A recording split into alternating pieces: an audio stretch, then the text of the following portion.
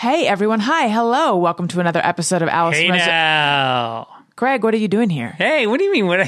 Allison, Where'd you come from, Greg? I came from the world of Childish, and I just want to make sure that your listeners know that you're just as wonderful on the other podcast you do. What if they don't have kids? Don't need them. You don't need them. A lot of our listeners actually tell us they don't have kids. We talk about sex. We talk about all sorts of dirty stuff, but also parenting stuff. Yeah, so. Check out Childish. New episodes every Wednesday, wherever you listen to podcasts. Maybe I should have gotten fixed. Allison Rosen is your new best friend. Allison, with her the good times never end. Allison Rosen, doing the wavy pencil dance again. Allison's your new best friend. Hey, everyone. Hi. Hello. Welcome to another episode of Allison Rosen is your new best friend. I am very excited to introduce my guest today. She is an actress, a podcaster, a mother. You know her as Meadow Soprano from The Sopranos for the 10 years that the show was on air. She also played a heightened version of herself on Entourage opposite her then boyfriend, Jerry Ferrara, aka Turtle. She's done a ton of theater. She's been on Broadway, and now she is crushing the podcast game. I feel like coming for the rest of our podcast. She hosts two podcasts, Mama Said with musician Jenna Paris and Pajama Pants with Robert Eiler, also from The Sopranos, and YouTuber Kasim G. I don't know how he feels about being called a YouTuber. That's a question for him, really. Anyway, welcome to the show, Jamie Lynn Sigler, or is it Siegler? That's a question I should have asked you ahead of time. You said it correctly the first time. I did. Well, there you go. Hello and welcome. Hi. Thank you for that lovely intro. You know, I've been putting these shows on YouTube, youtube.com/Allison Rosen. And of late, I've been writing out a little intro and then I read it, and I don't like watching myself read it. So I was going to say ahead of time, like, this is my first time attempting to just see if I can like do it to camera or to computer without reading it. And if I do say so myself, I did quite well. You did it. I nailed it. Congrats. Everything could fall apart now, but we'd always have that moment. You'll never forget it. So how are you? I'm good. You know, if you can't hear, I picked up a little cold from my toddler. It's, you know, I realized, so he's back in preschool. Mm-hmm. And of course he brings something home, but no one's been sick for so long. I know. That I forgot what it's like. I mean, it used to be this thing. Sorry, I'm putting my computer on Do Not Disturb so I don't get a phone call. It used to be this thing where like one of them had a runny nose or something every other week. And it was kind of so nice to go without that for so long. I know. Now I think all our immune systems are down from not being around and washing our hands so much and no germs that we all got hit pretty hard with this little cold. Was it extra scary because you're like, what is this sickness that we're all experiencing? Well, yeah, everything feels so much scarier, right? I ran and got a COVID test on Monday, and we're negative. Good. Congratulations. But I had like body aches. Apparently, though, like the stuffy nose is not a COVID thing, I guess. But I had body aches, which scared me a little bit. Yeah. Your decision to send him back to preschool, what was that like? Because we are debating it in my house right now. It was like out of straight like necessity, survival for my sanity and my well-being. Like I can't homeschool my 7-year-old and have my 2-year-old home and try to do like Zoom auditions and my husband working out of our dining room. Like it's just, I couldn't do it. And he needs it. Like, I mean, I feel bad for my 7-year-old, but like he can FaceTime his friends and play video games with his friends and he sees his friends. But my little one like needed the socialization, and we felt really comfortable with the way the school was doing it. You know, no parents are allowed on campus. All the teachers wear masks. They take everyone's temperature every day. And I don't know, he's been there since July and he's doing pretty good. At the beginning, so I have a 3.5-year-old and a 1.5-year-old. And at the beginning, I felt like the 3.5-year-old was doing really well, like so much time with us, and no one was getting sick. And then I feel like now it's changed and he's becoming feral. And I don't know, I mean, I'm joking, but like these meltdowns where for like an hour, he'll just refuse to speak. He'll just grunt or whine. And it's like he's possessed. And I don't know. I feel like some of it might just be the age, but some of it too is I feel like he's just been home too long and there's not enough stimulation. I think they also can't process like all of the shit they're Right. feeling. I think that they're feeling everything we're feeling energetically and what's going on. And same, my 2-year-old is like real angsty and he's like real angry and he doesn't know what he wants. And he's like, he wants me to go away, but he wants me to come back. And he doesn't want this, but he wants it. And I actually spoke to a therapist about it. And she was like, you basically have to help him regulate and just make him feel seen and be like, okay, you're feeling this way. Like, I get it. I see you. Like, come to me when you calm down. You can feel this way. It's allowed. I think when we try to correct them so much or be like, don't do this or don't do that is what makes them even more crazy. Right. At this age. My older one, we can talk a little bit more through it, but they're all feeling, I mean, he's even acting out a little bit. I mean, this is a crazy time. Yeah, it is hard. It is hard. And I heard you on Mama Said saying that you're just tired of playing with your kids. And that's how I feel. I feel so guilty because yesterday, Elliot, my 3.5-year-old, just wanted to be with me all day. And he was like sitting at the base of my chair, tapping it. And I was going to lose my mind. I already just got like a chill up my spine. I know. But there's something so sad about it. Like but the clinginess, I feel so guilty. But it's like all he wants is, because I can remember being little and just wanting and needing reassurance and extra attention. Yes, of course. I mean, Mom, I've come to accept the fact that I will always feel guilty for the rest of my life now that I'm a mother. Like there's just Yes. always something I will always feel guilty about something, but this isn't normal. The amount of time we're spending with our families and our children. Like when we say the village, it's teachers, it's preschool, it's like all of the things. Like I didn't realize how much school was just a straight up break for me. I said to my husband the other day, I was like, when they're both back in school, I'm going to be a straight bum, like in the bed with my coffee and a joint in my mouth, watching Netflix. And I am not going to feel bad for 1 minute. Like I am going to be the laziest piece of shit ever because I have not sat down since March, I feel like. So I watched an interview with you where you said that every morning you try to think about, this was pre-pandemic, every morning you try to think about things that you're grateful for. Do you still do that? And what did you feel grateful for this morning? A lot. It's usually my pillow in my bed. That's like the first thing is it's like what I just like don't want to leave. But then it's that my husband's next to me and that I'm like going to have him to help me. I'm grateful that my kids are home and they're safe. Grateful for my house, for food, like all the essentials. It's not going beyond that right now since March. Do you know what I mean? And, yes. and honestly, I think there's a beauty in that. There's something special in that and really kind of what we need for survival. And I think that it's almost forced me to kind of be in this place where I'm actually really content with my life. And I realize like how fulfilled I am with just my little crew here and that everything else is kind of extra. And it's allowed me to kind of detach from a lot of the other stuff, if that makes sense. That's amazing. Yeah, it's been very helpful. That's really good. I felt like that. I have felt like that on and off.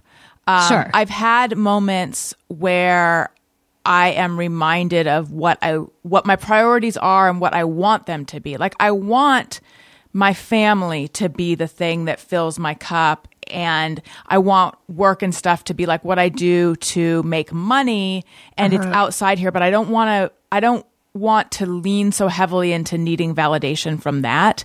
And I feel like in this pandemic, I've been forced to, move where I get my validation from. And then there's days where I'm like, and it's not cutting it. It is not, it's not working. For sure. I don't want to sit here and be like, I figured it all out. Like, yeah, there's definitely days where I'm like, get me the fuck out. Like, I need a job that takes me out of this house. That will make me happy. And, I actually had a conversation with a friend the other day. And she was like, yeah, Jamie, you want to work because it's for your family. And I was like, no, it's not. Right. I want to work because it's for me, because I love acting and I love that. Like, that gives me something. And in turn, yeah, do my kids benefit because they get a happier, more fulfilled mom? Absolutely. But I think because I've been able to separate that and really appreciate what work does for me and what it's about, it's less messy. And again, I've actually never felt that way before. I've never felt so safe and happy with where I'm at. And I was always attached to everything. So this is a very new space for me. But it's, I guess also too, in the beginning where it felt like kind of the world shut down and there was nothing I was missing out on. Right. And I really heavily was focused here. I think that's where I got really deep into that appreciation and, security, and that if I've got this crew, I'm great. Mm-hmm. Did you always want children? Yes. Did you always want more than one? And do you think you're done? That's I'm such done. a personal question. It's okay. I'm pretty sure I'm done. I don't think I have the capacity to worry about another human being. I don't think I can. My brother has 5 kids. Wow. Yeah. And I always ask him, I don't understand how you do it. And he's like, it gets to a certain point where they kind of start taking care of each other. They play with each other. They entertain each other. I've heard that. He told me, he's like, you have it worse because you have to entertain both of them because they're far apart enough in age. They're 2 and 7 that your needs are different. The way they play is different. I wish there was 2 of me sometimes, but with him, they're all 2 years apart. So it allows him to have some reprieve, but I just don't think that I could handle another one. Mm-hmm. And I don't know. I'm almost 40. I think I'm done. So you quit acting for a period of time, and you took an acting class during that time, and that was the first time you had taken acting classes, right? Yeah. How did you learn to act before that? Well, I grew up doing musical theater on Long Island, community theater. So, I was in little acting, kid acting classes.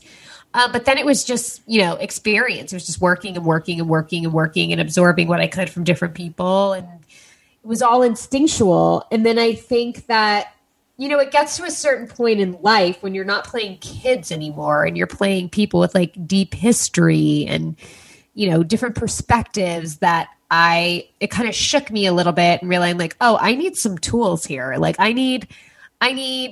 more, and by the way, there's more than one way to skin a cat. And I went all around town. I read all different books and I just was really trying to understand it. But then, life got in the way, having kids, living with MS, there was just a lot of things that made me question acting in general and what was my real pull towards it. Is it really because it's all I've ever done, or is it because it's something that I really want to do? And I really had to figure that out. And so I took a break and I tried to do the full-time stay-at-home mom thing. And that was hard.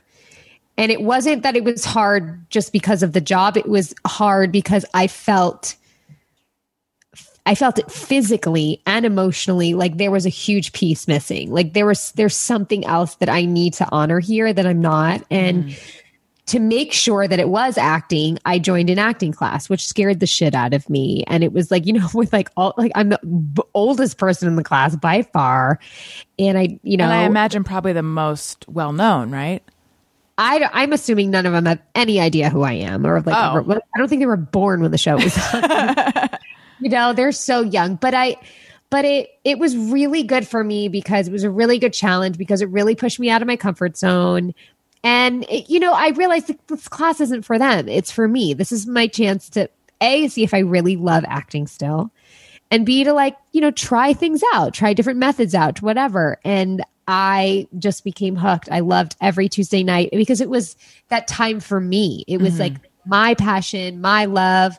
So whatever, passions people have, it was like giving me that time. And I realized that acting is still the thing for me. And it was an important moment for me to realize. And so then how long was that break that you took? Almost a year. Mm-hmm. Yeah. If you had decided that you didn't want to do it anymore, did you have ideas in your head of what direction you might go? No.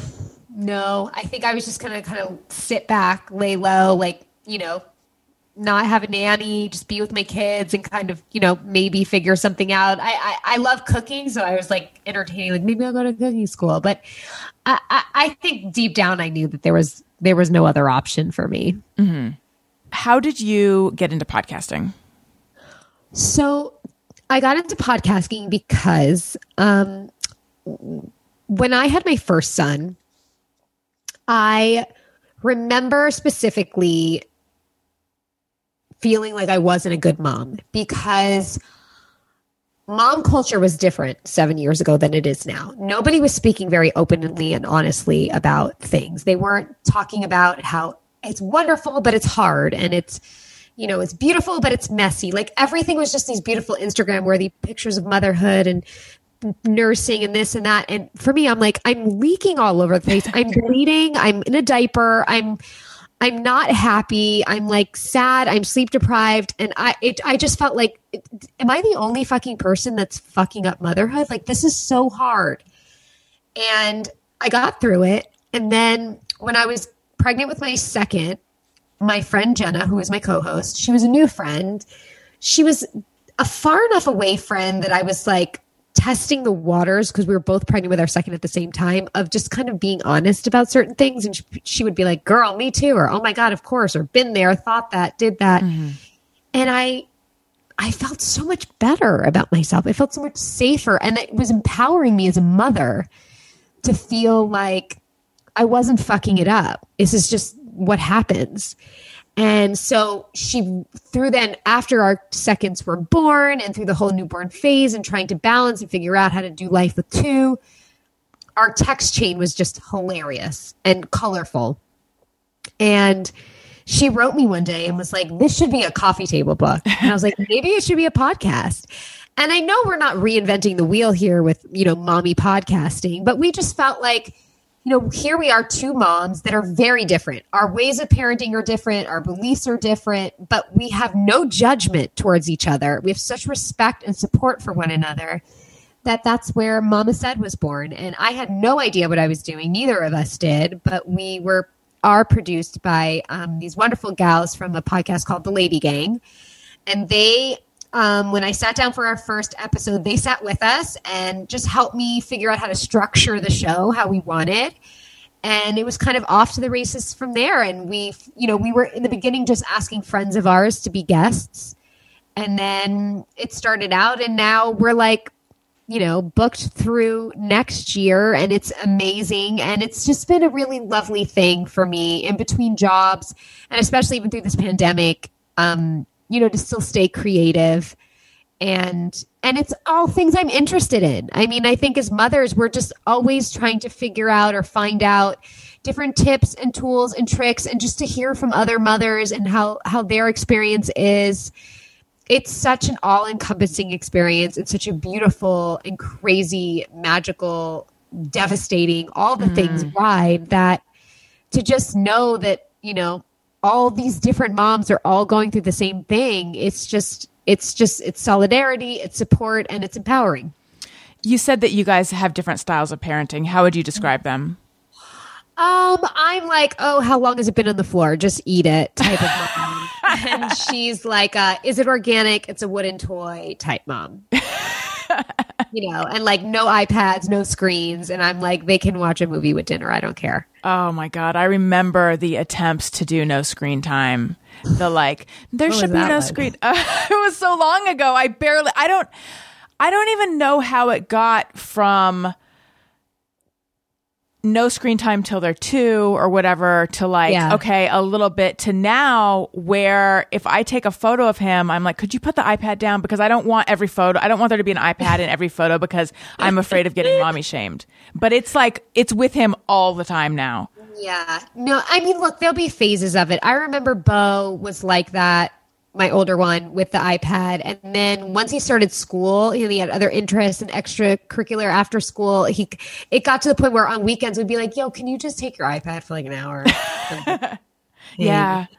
And now with this pandemic and everything, the only way he can connect with his friends is playing video games with them. So I've kind of just given up with that. So I'm more lax with Jack, my youngest, because I've seen like the ins and outs and phases. And look, I mean, technology is very much going to be part of their lives and their world. And I just trying to make sure that there's somewhat of a balance, but I'm not a stickler for it. I don't count how many hours they've had it. I don't I don't keep track of that kind of stuff. I figured, he's in school and he doesn't have an iPad that whole time, so he can have it when he's home. You know? Like stuff like that. Have you seen The Social Dilemma? Not yet. I'm like, it's on my queue, but I'm almost afraid to. It made me, I had this realization that there hasn't been a day in as long as I can remember that I haven't engaged with social media. It's like part of every single day of my life. Yeah. But it did make me realize, well, look at the ways I am twisting all of this to make myself feel okay. My kids aren't on social media. That's what's really bad for them. They're just, actually, he's on YouTube watching, but he's not like signed in or anything. So therefore it's more okay. I don't know. Bo asks me every day if he could have a YouTube show. Really? Oh, yeah. Like, what will it be about? Like, if we make videos on my phone, he's like, hi, guys. I'm like, who's the guys? Who are the people we're talking to? My son have you ever seen Ryan's toy review or toys? Of course you have. You're a parent. Of course you have. Elliot thinks the name of that show is Hi Guys. He calls it Hi Guys. So he wants to watch Hi Guys. But nothing annoys my husband more than the sound of Ryan's parents' voices. That's funny. Like, he'll walk by and be like, I can't listen to his mom anymore. That's so funny. I know people who are irritated by her too. I'm okay with her. I tune it out. They're so happy with it. Whatever. How do you feel about Blippi? Did you guys have a Blippi phase? We had a Blippi phase. I got my husband a Blippi costume for Halloween last year. I got him like the orange suspender glasses thing. Blippi's fine. I don't care. I mean, it seems somewhat educational. He's talking about nice things. He's like wild and attractive. Actually, I feel like if you were to de-Blippi him, I feel like he would be pretty handsome. Have you seen him de-Blippi? No, but I can do it. In my mind, I can do it. Yeah, I can't. I'm like, say with like a house, like I can't design this in my head, or I have no vision. Like I need somebody to like. I can't do that.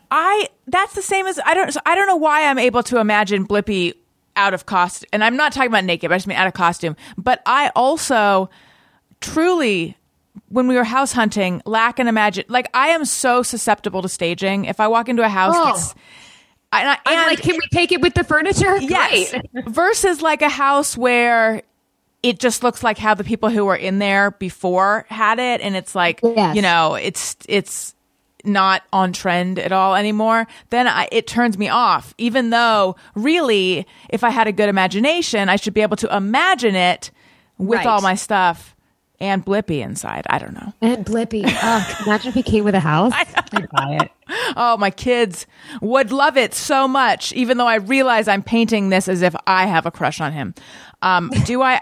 I don't know. No, you don't. And Pajama Pants, your other podcast. Yes.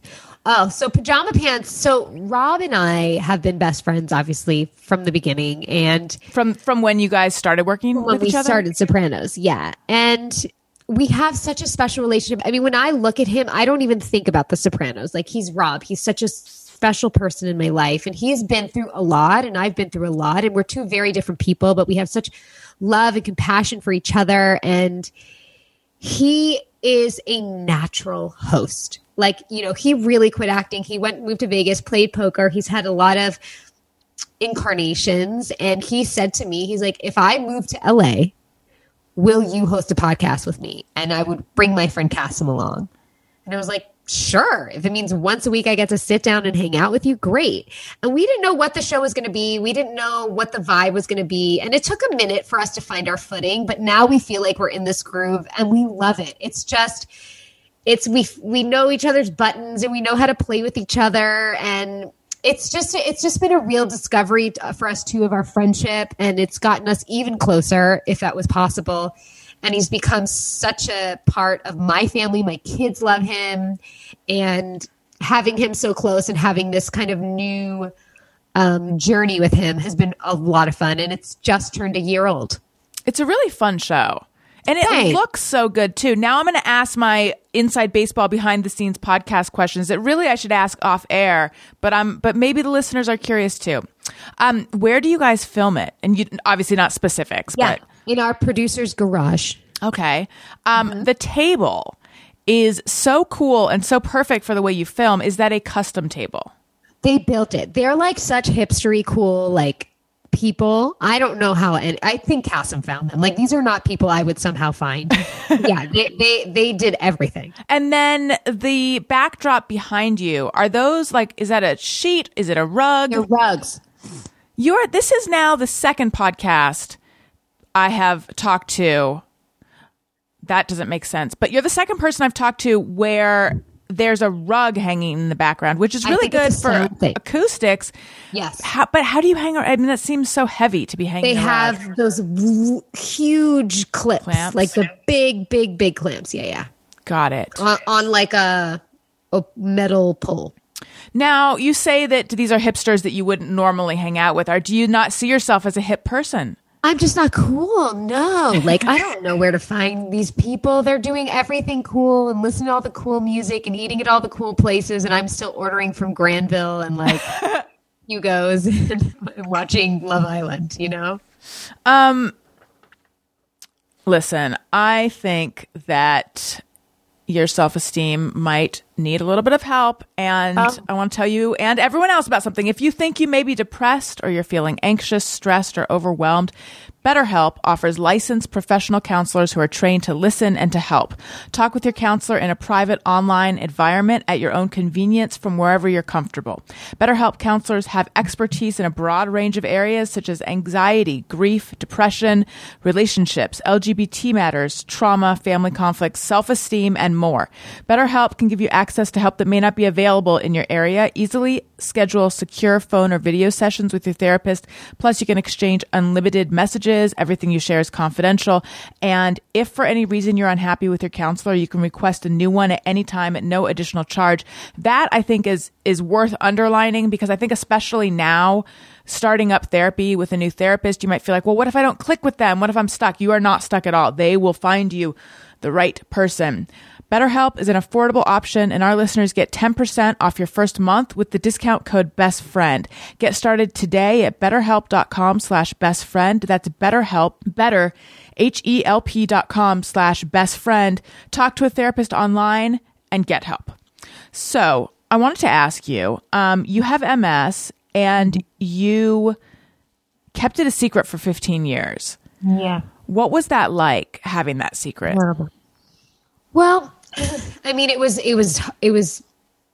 in hindsight, I mean, so harmful to me, but during it, and especially in the earlier years, I felt like was essential because it was protecting me for my career and everything. And, you know, I don't judge what I did. I don't judge the journey. I think that I learned a lot through it. And I think it also deepened a lot of my friendships because I had a very small circle of people that knew, and to feel the support and how fiercely like my friends protected me in ways that I needed them to, was special. And, you know, I'm a very prideful person. I like to do things on my own. I don't need anybody. I got this. And so for me, when I came out about it, was the biggest lesson. It wasn't just the relief of like not holding the secret anymore, but I was like, oh, now I have to actually really learn how to ask for help. Mm-hmm. And that was really difficult, but I was also able to see how much people enjoy helping and how good it makes people feel to help. I think that also when I was keeping it a secret,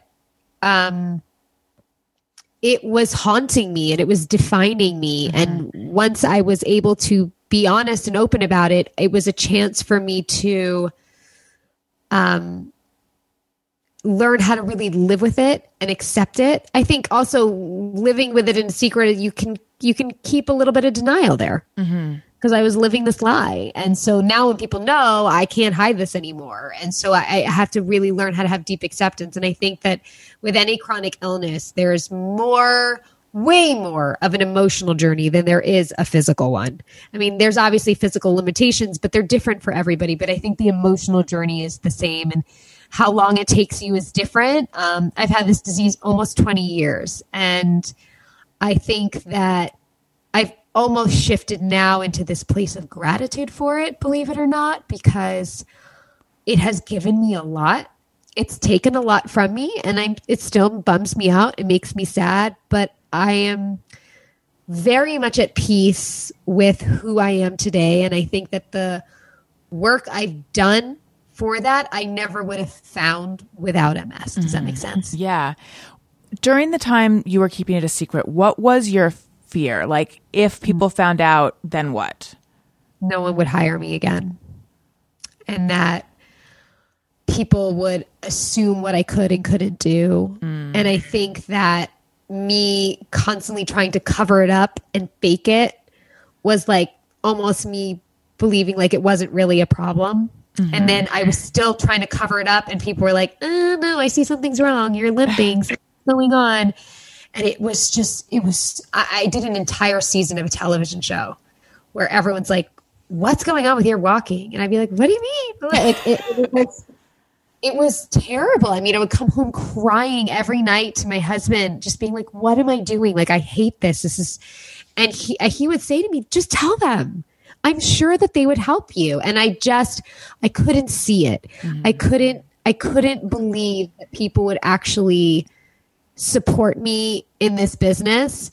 And I have to say that I've had opportunities now where people are like, let's write it in. And I'd be like, really? Like, really? Like, it's still hard for me to believe that, I guess, like, I'm good enough that you're willing to take this along with me. Do you know? Yeah. So it was a concern that if they knew, then it would be a complication that they wouldn't want to deal with. Yeah. A right? burden. Yeah. A burden. Yeah, exactly. And it was just, we got to shoot around this and the truth of the matter is, here's my limitations. I can't run. I can't wear high heels. After enough walking, I start to walk with a limp. It's that kind of stuff. But other than that, I'm okay. Like, thank God, I am nothing cognitively, I can emote, I can act, I am here with you, I have energy, I don't have fatigue, I have got this, but I move a little different.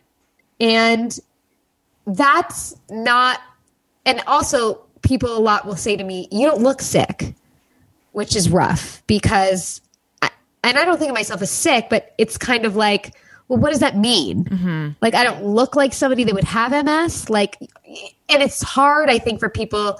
You don't see a lot of people on screen that look like me that maybe move a little bit different. Do you know what I mean? They're the ingenue. They're the this. They're the that. And so it's about, and I've come to learn in acting class, like, I am doing this work until I have that day where somebody's like, I don't care. You can be you and move the way you move. And that doesn't have to be the whole story that we tell. It could be about a woman. It could be about a mother. It could be about whatever it is. And she just happens to have this thing. Mm-hmm. You know what I'm saying? When you hear someone say you don't look sick, what does that mean to you?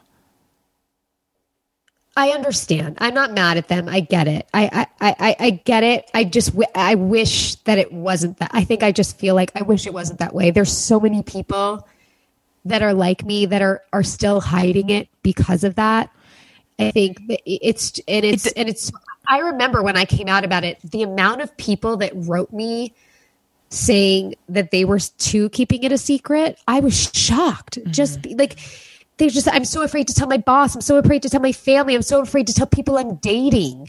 Like, it's just, you're just so worried that people don't, you're always worried enough if you're enough, right? And if people like you or want you, but then when you come with this baggage, you're like, they definitely are not going to fucking want me with this, you know? So it's a bit of a mind fuck. And you have to get to this point, I think, where I'm at now, where I'm like, I'm capable of a lot. I'm raising 2 little humans.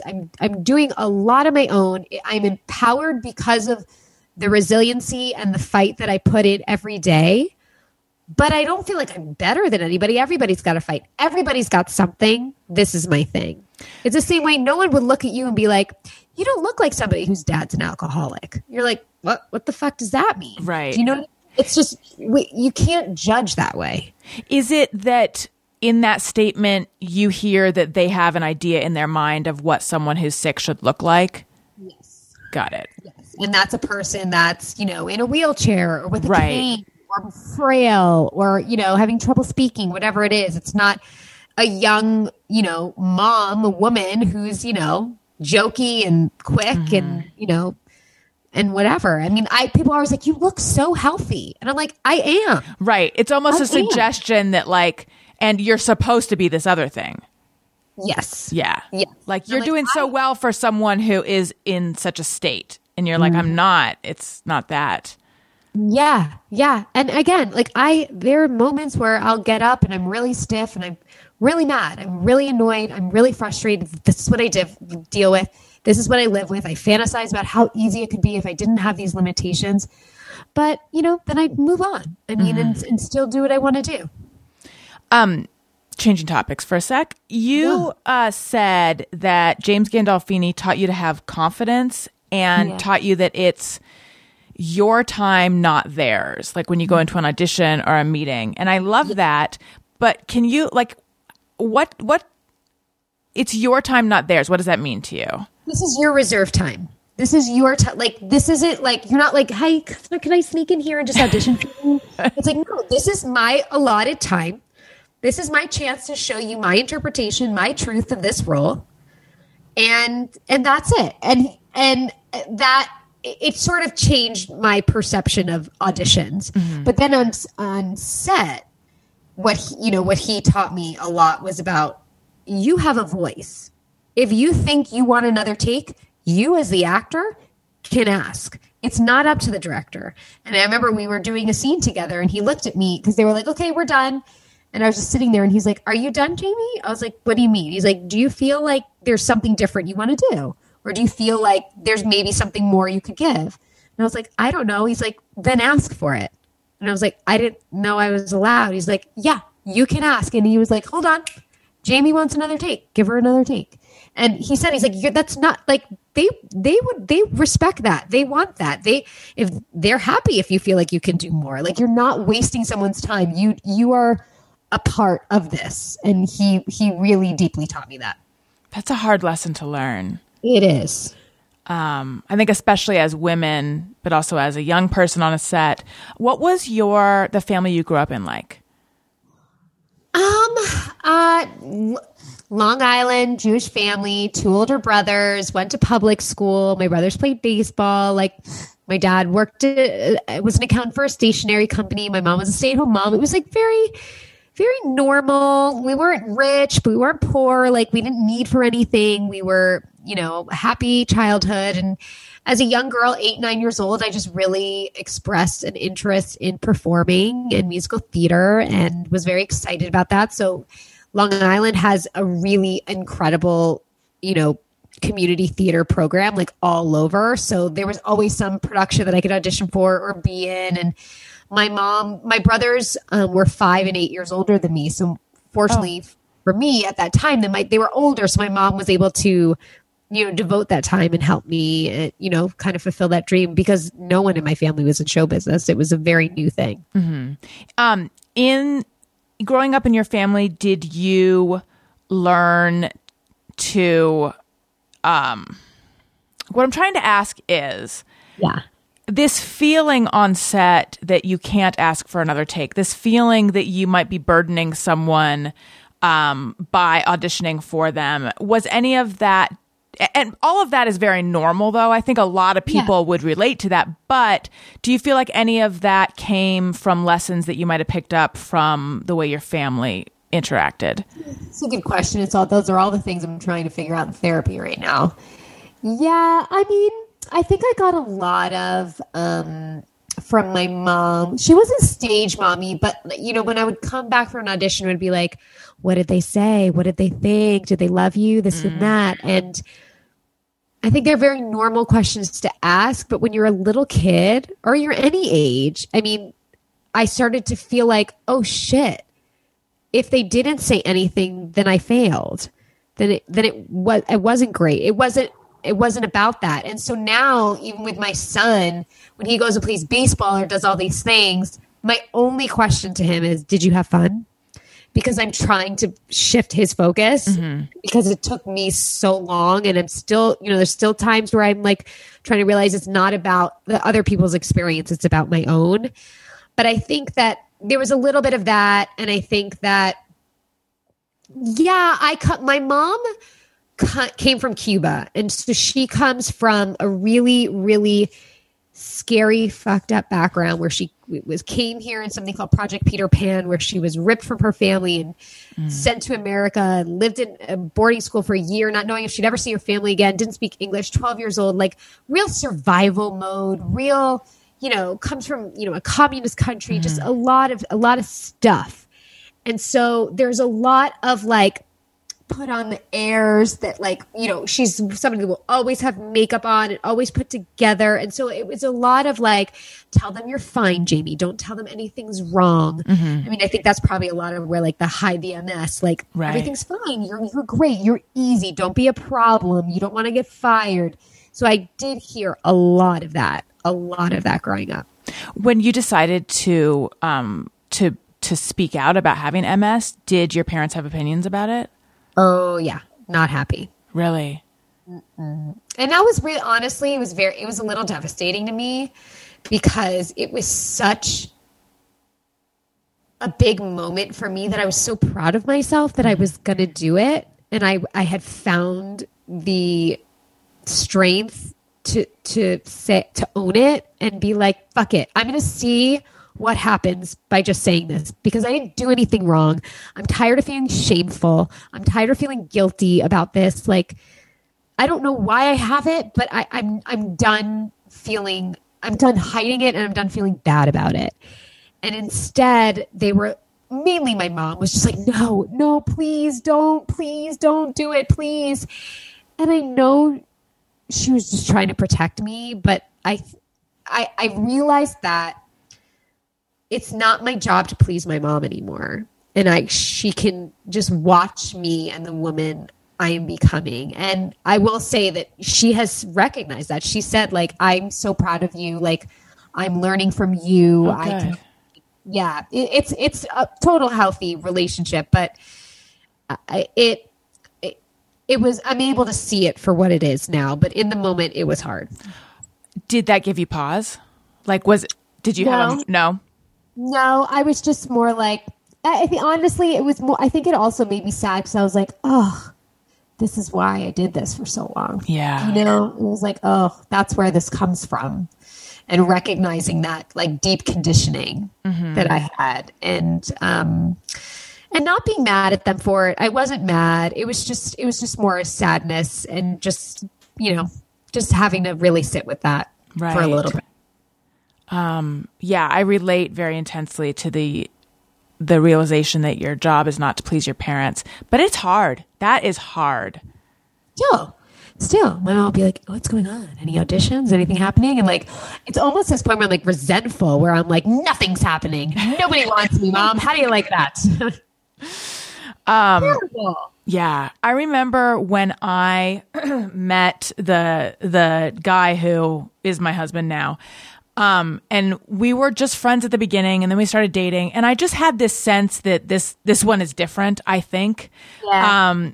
And I didn't tell my mom for a while because I felt very secure in the relationship. and that was different than, my past relationships. And I felt like right now it is focused on how do I feel about him? How do I feel about this? But I know for some reason, if I tell her, she will ask a couple questions and then all of a sudden I will feel insecure and worry, does he like me? Does he like me enough? When right now it's focused on whether I like him. And I don't even, it's like not even anything specific she would say. I don't know what it is. It's somehow, it reminds me sort of what you're saying about the audition questions. Like, oh, how'd the audition go? Da, da, da. It puts your focus on, am I enough? Do they like me? Well, it's also, I don't need your approval. I don't need your judgment on this. Like I can trust my own. Yeah. And I think it's a lot about trust. I think, of just being like, I've got this. Like, let me also like live my life. And I try, even though my kids are young, I'm trying to be like, I really want to step back and let you figure out who you are. Yes. I don't want you to figure out who you are because of how I praise you or how I'm like, oh, that's a good boy. Or like, I'm really trying hard. I'm not perfect at it, but I'm trying to be conscious of them really letting them figure out what feels good to them. You know? Yes. I try so hard to do the same. Like, I don't want to define them in any way.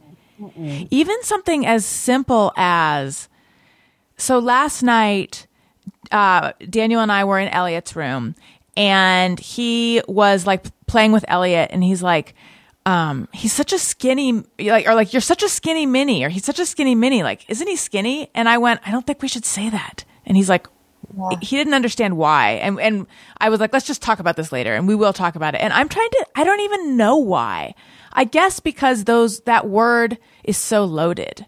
I don't want him to feel any labels. Yes. You just don't want anything. Like, because you know, there's like weird shit that you still remember that really sits with you. And you're like, that was probably insignificant at the time, but it kind of fucked me up. Like, so I think that's really wonderful that you're being so conscious about that. I mean, that's huge in and of itself, even if you don't change anything. I mean, like, you should applaud yourself for even being aware like that. Thank you. I know that you have talked about you had an eating disorder on Sopranos. Yeah. Right before. How are you with all that now? So, it's so weird. It was such a intense year of my life, but I don't have issues around it now. And I think it's but I still have issues. And I think that at the time it was just all around control. And I just focused it on food and weight. And I didn't like how I looked at all. I did not like how thin I was, but it was just like, but I can control this, and seeing the scale go down. And I felt having it go the other way meant I was out of control. Right. Truthfully, when I was told by Sopranos that I needed to put on weight, I went out of control and gained like 60 pounds and then was like, buried by fans of how fat I got and this and that. And it really hurt me because this is my first time in front of a camera, anything. And to me, I was thinking, oh, people are obviously going to notice how much weight I gained, but people are probably going to be like, oh, good. Like, she's not sick anymore. And the fact that it was the complete opposite, like, really threw me. Yeah. And I remember I don't even remember who it was, but they were like, just tune that fucking shit out, Jamie. Like, I grew up on a set where literally they did not care what size I was as long as I wasn't ill. Like, they're like, what's your size this season every year? Like, it didn't matter. And so to have that support, and I was young. I mean, I was 16, 17, 18, and I figured myself out in my 20s of how to get into more moderation. And I don't know. I don't stress too hard about weight. I also think because of MS, like, I have such a different relationship with my body where it's more about like what it's capable of than the way it looks. Like, if somebody told me I had to live with an extra 20 pounds and I could run again, I'd be like, give it to me. I don't care about being thin. I care about feeling good. Mm-hmm. Do you miss running? So much. I think it's just that freedom. I think it's also just, I can remember it. I mean, I can close my eyes and meditate and just like remember what it's like. And I was a dancer. I mean, it was just all those things. And it's just, to kind of feel very locked up in your body is hard. It's because it's there's no harmony. I feel very disconnected from my body. I feel like I have this like inner body that like remembers this like being this big, and then this physical body that like keeps me small. Do you know what I mean? Yeah. And that's kind of where my work lies in right now, is like I accept this disease, I accept what it is, but I have to figure out how I can feel safe in this body, if that makes sense. Yeah. So I have some questions for you from listeners. Okay. They came in on Patreon and on Twitter. I'm on Patreon. Patreon.com/Allison Rosen is where you go. You can get behind the scenes content, bonus episodes, etc. So I got some questions from there, and we have a song.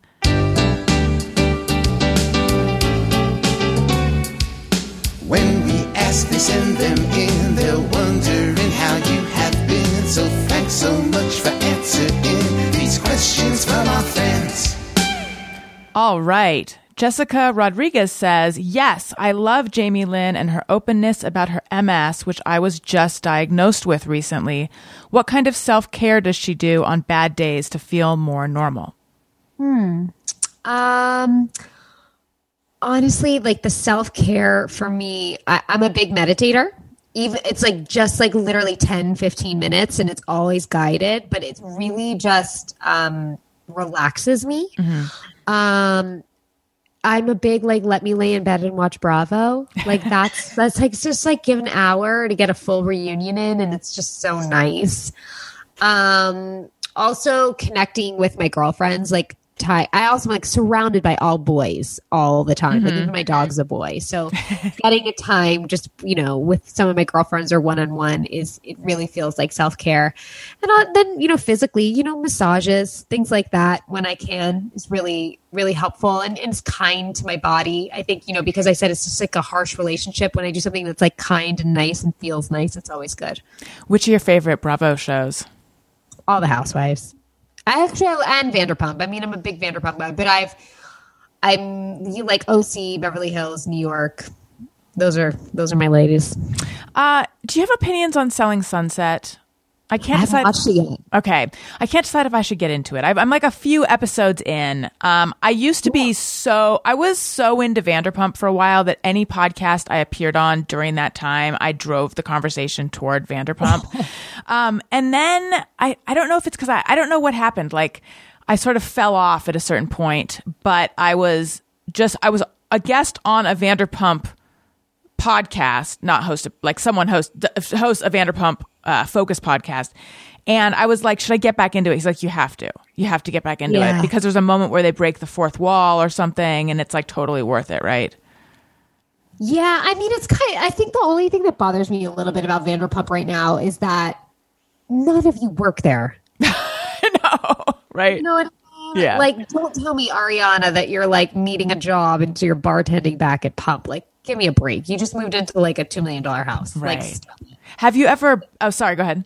No. So I'm like, just shoot you guys. Like, forget the restaurant at this point. Right. We can let that go. Yeah. Have you been to any of the bars or restaurants? Well, Lance Bass is one of my best friends. Yeah, he married you, right?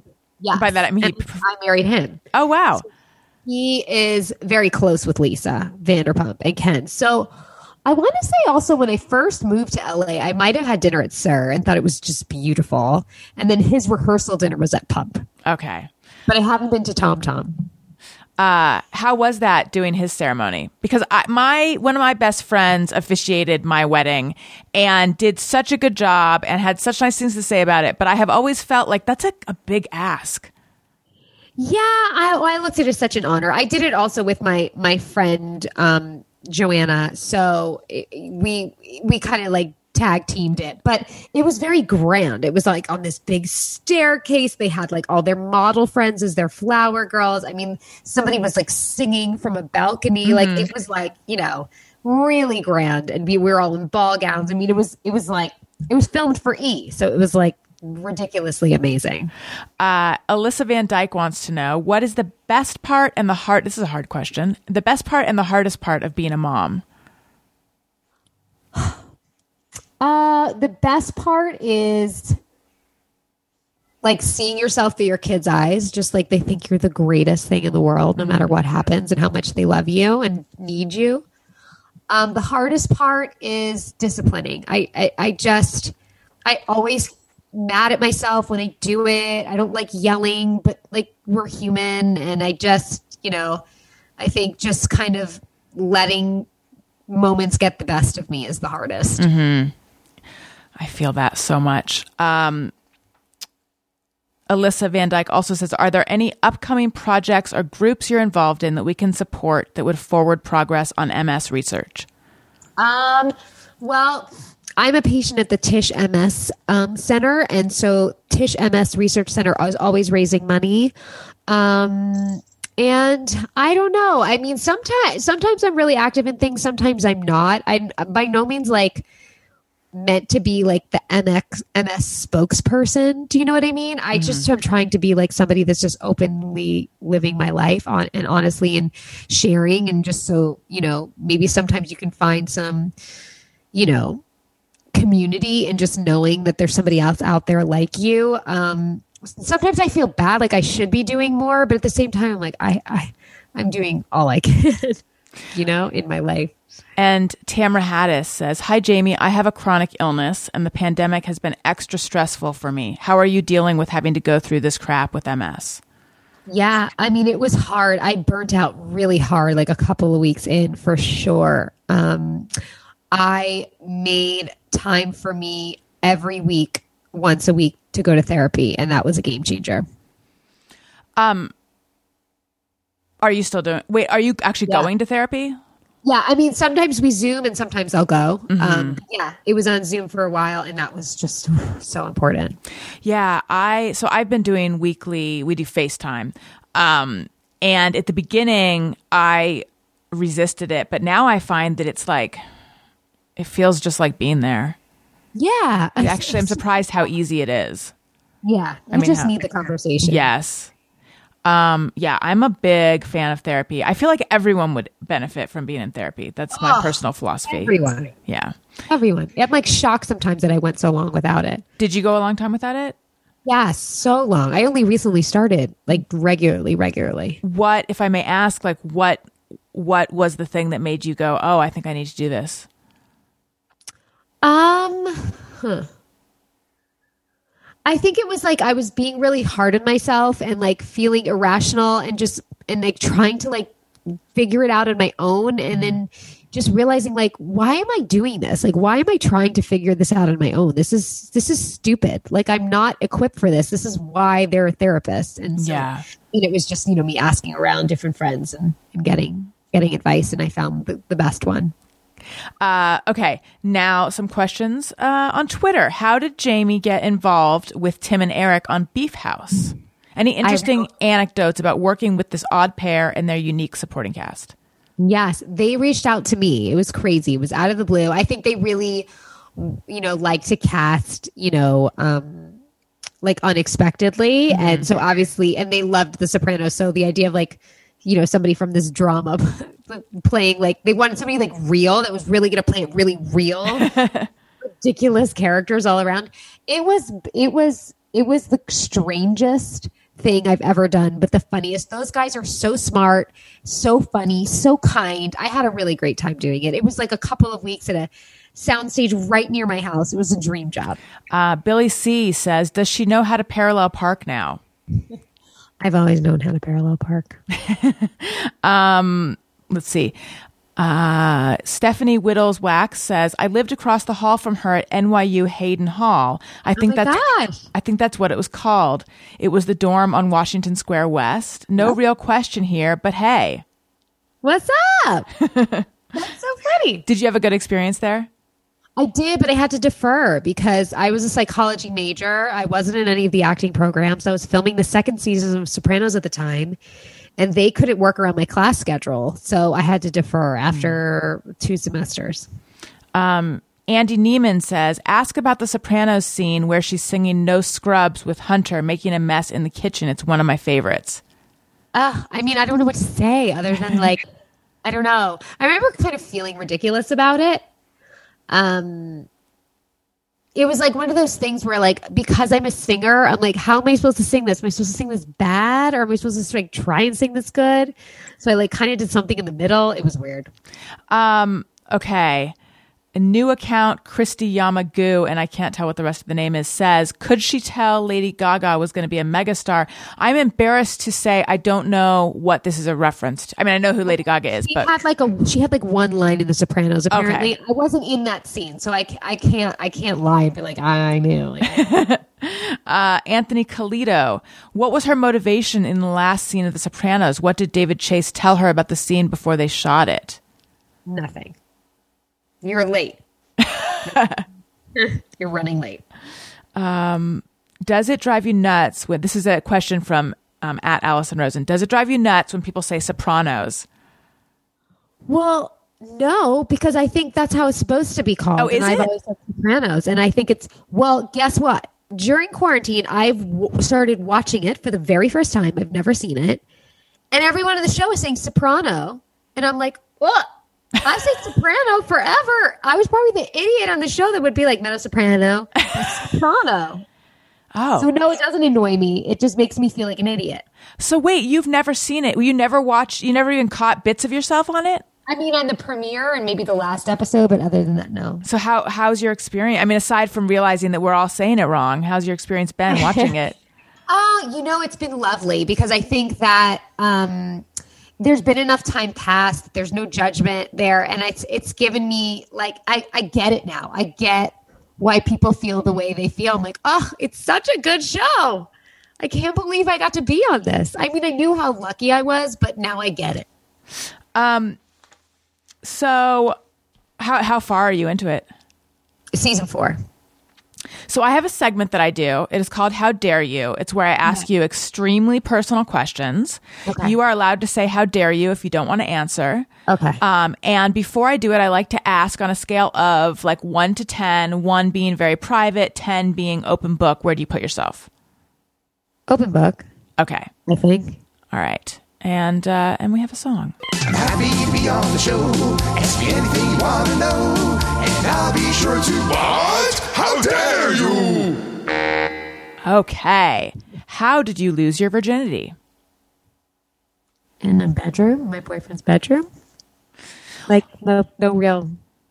Well, his mom walked in. What? That is a thing? Yeah, she was a stewardess, and I don't think she was supposed to come home, and I think the flight got canceled. Yeah. Were you mortified? Oh, terrible. I remember the next time I came over, she was like, how to talk with us about birth control. And I was like, oh, I'm so sorry. This is terrible. Not how I envisioned it. How old were you? You don't have to say if you don't want. 16. 16. Okay. What is the most you've ever spent on a single item, car excluded? A watch? Oh, really? Yeah. It was a couple of $1,000s. Do you love it? Oh, it's my favorite thing. What kind of watch is it? It's a Rolex. Oh, wait, you got a Rolex for a couple $1,000s? Aren't they usually Yeah. like way more thousands of dollars? I mean, it's like $7,000 or $8,000. Okay. Yeah.